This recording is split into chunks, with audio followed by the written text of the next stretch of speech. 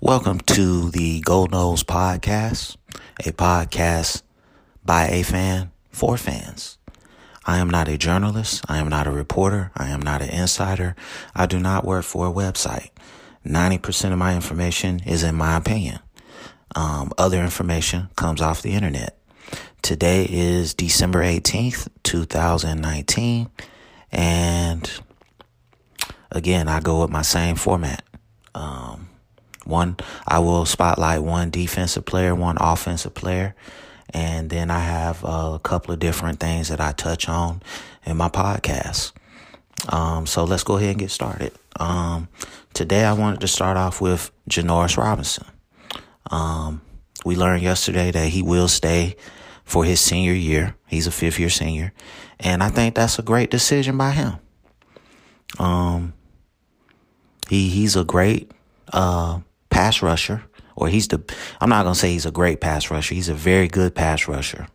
But he got some things that he needs to fine tune, and it was a great decision by him to stay. I think he is a great ambassador for this program.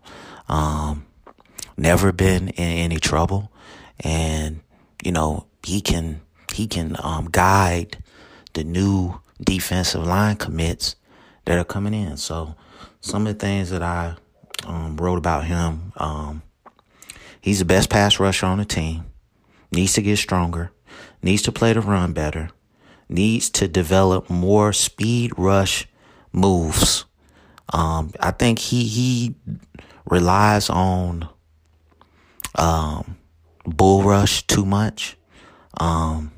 He's a big guy. He's like 6'5", 260. So I've seen him do some speed moves here and there. He needs to do more of that. He needs to play the read option better.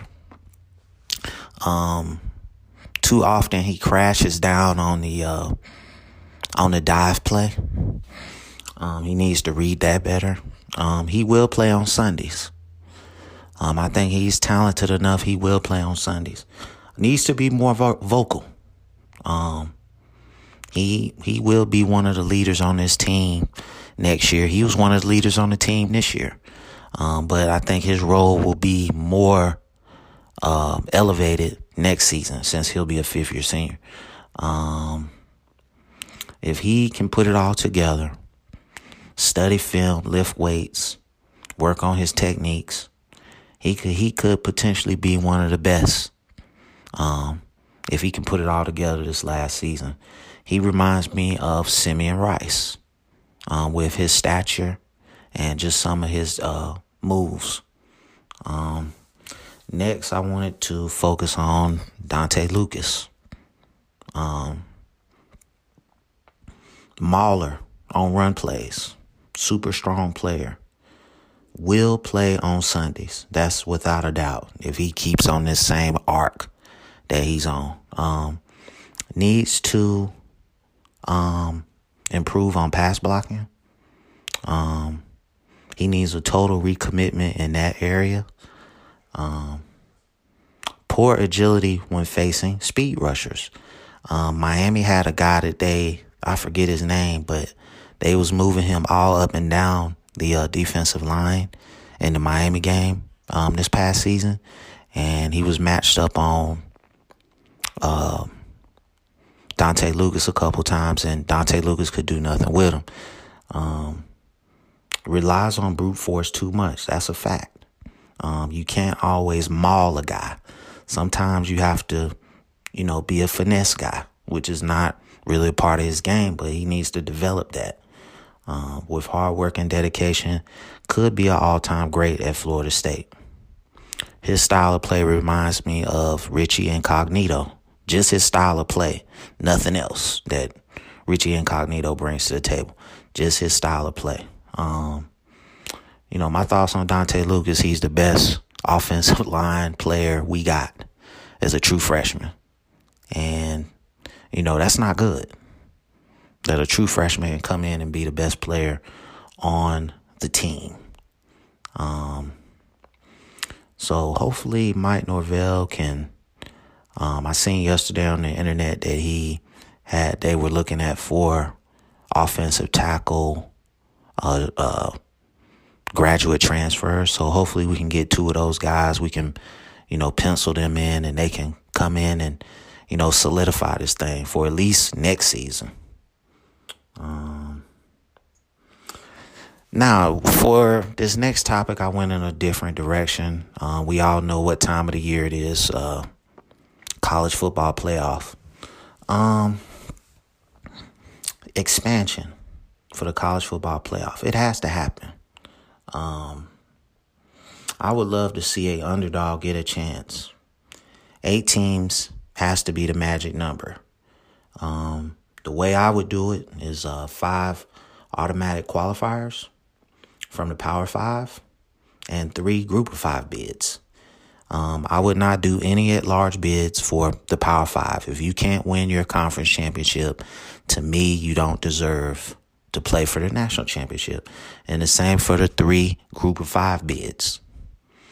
Seeding would be based on record and strength of schedule. 3 Group of 5 teams with best record and strength of schedule get into the playoff.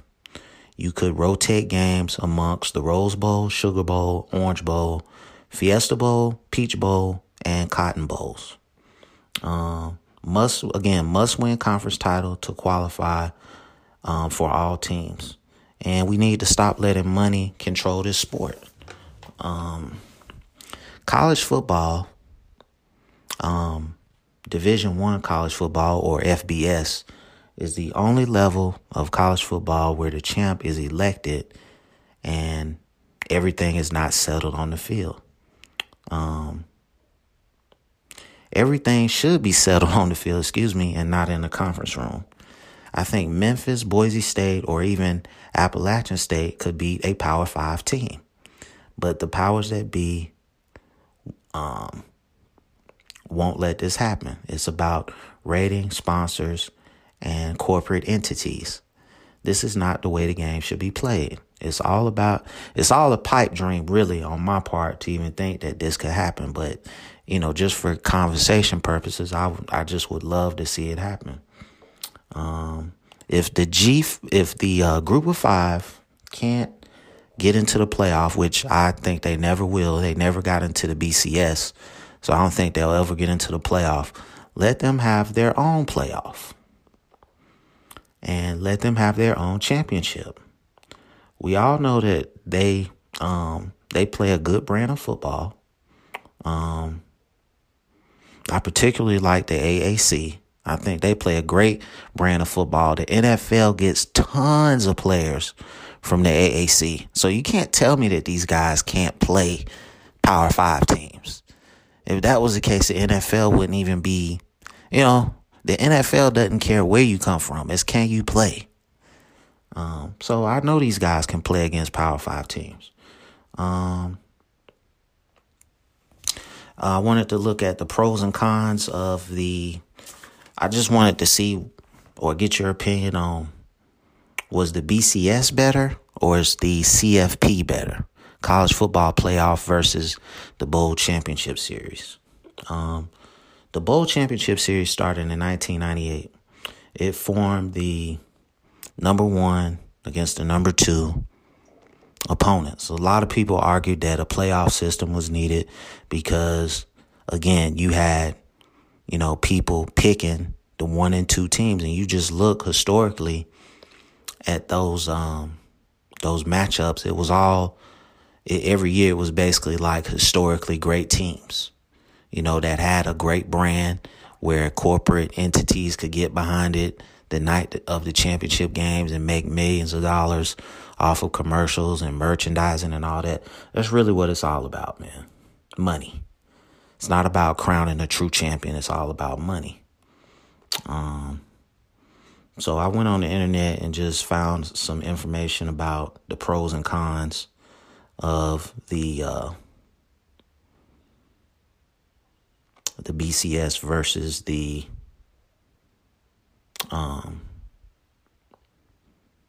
college football playoff. And I'll just read a couple of them.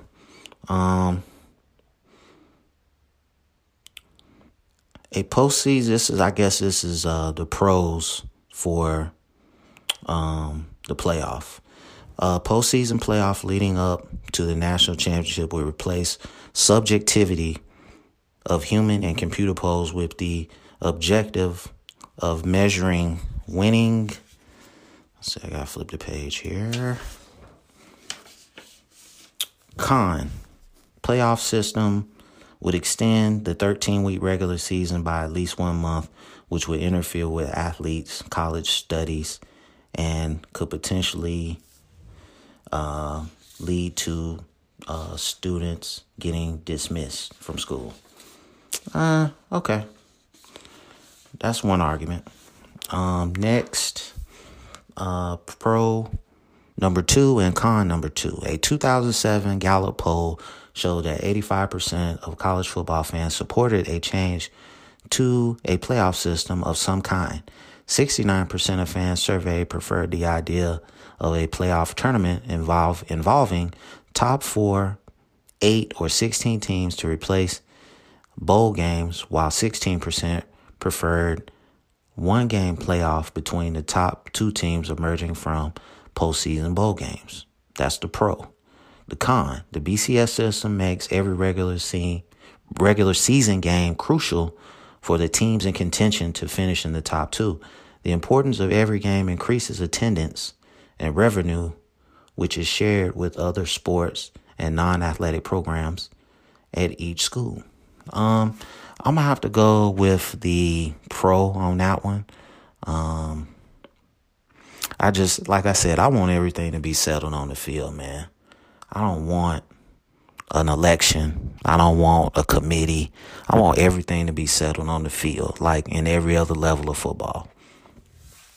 All right, pro 3 and con 3. If a team loses one game, it is probably out of contention for the national championship. It is if it loses twice, there's little chance the team will qualify for any BCS game. Therefore, if a team loses early in the season, then the rest of its games lack excitement.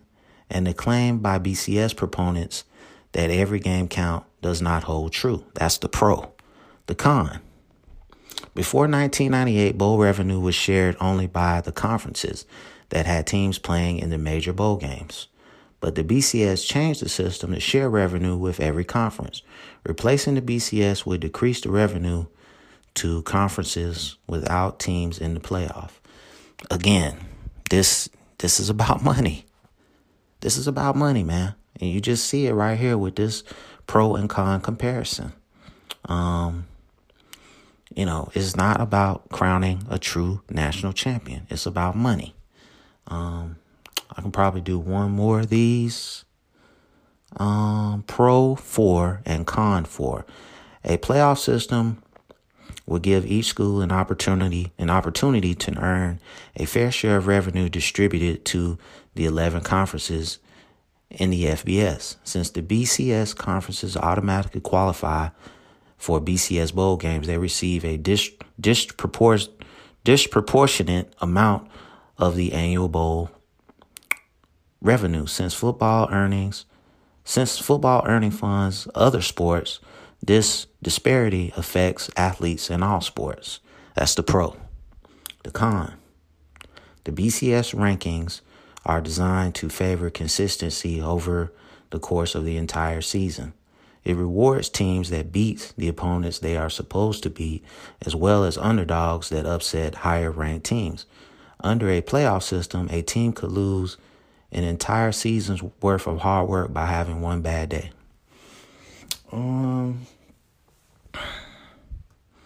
think I'm going to have to go with the con on this one. The BCS did kind of reward the small guy and move them up. But in either format that you have, I don't think a group of 5 team is ever going to get in the championship game. So it's a moot point. I think we just need to do an about face on really all of this and just get to a place where you have 5 Power 5 teams that automatically qualify by winning their conference championship. And then you have 3 group of 5 teams. And you just take the best 3 out of the group of 5 and put them in there. Everything is based on strength of schedule and overall record. And it's really that simple. But like I said, as long as money is the driving force, it's always going to be iconic brands in these championship games or playoffs. So once again, I want to thank everyone for listening to this podcast. It's growing faster than I anticipated, but that's a good thing. It's available on YouTube. It's available on Apple Podcasts, Google Podcasts, and Spotify Podcasts. Thank you for all the support, and go Noles.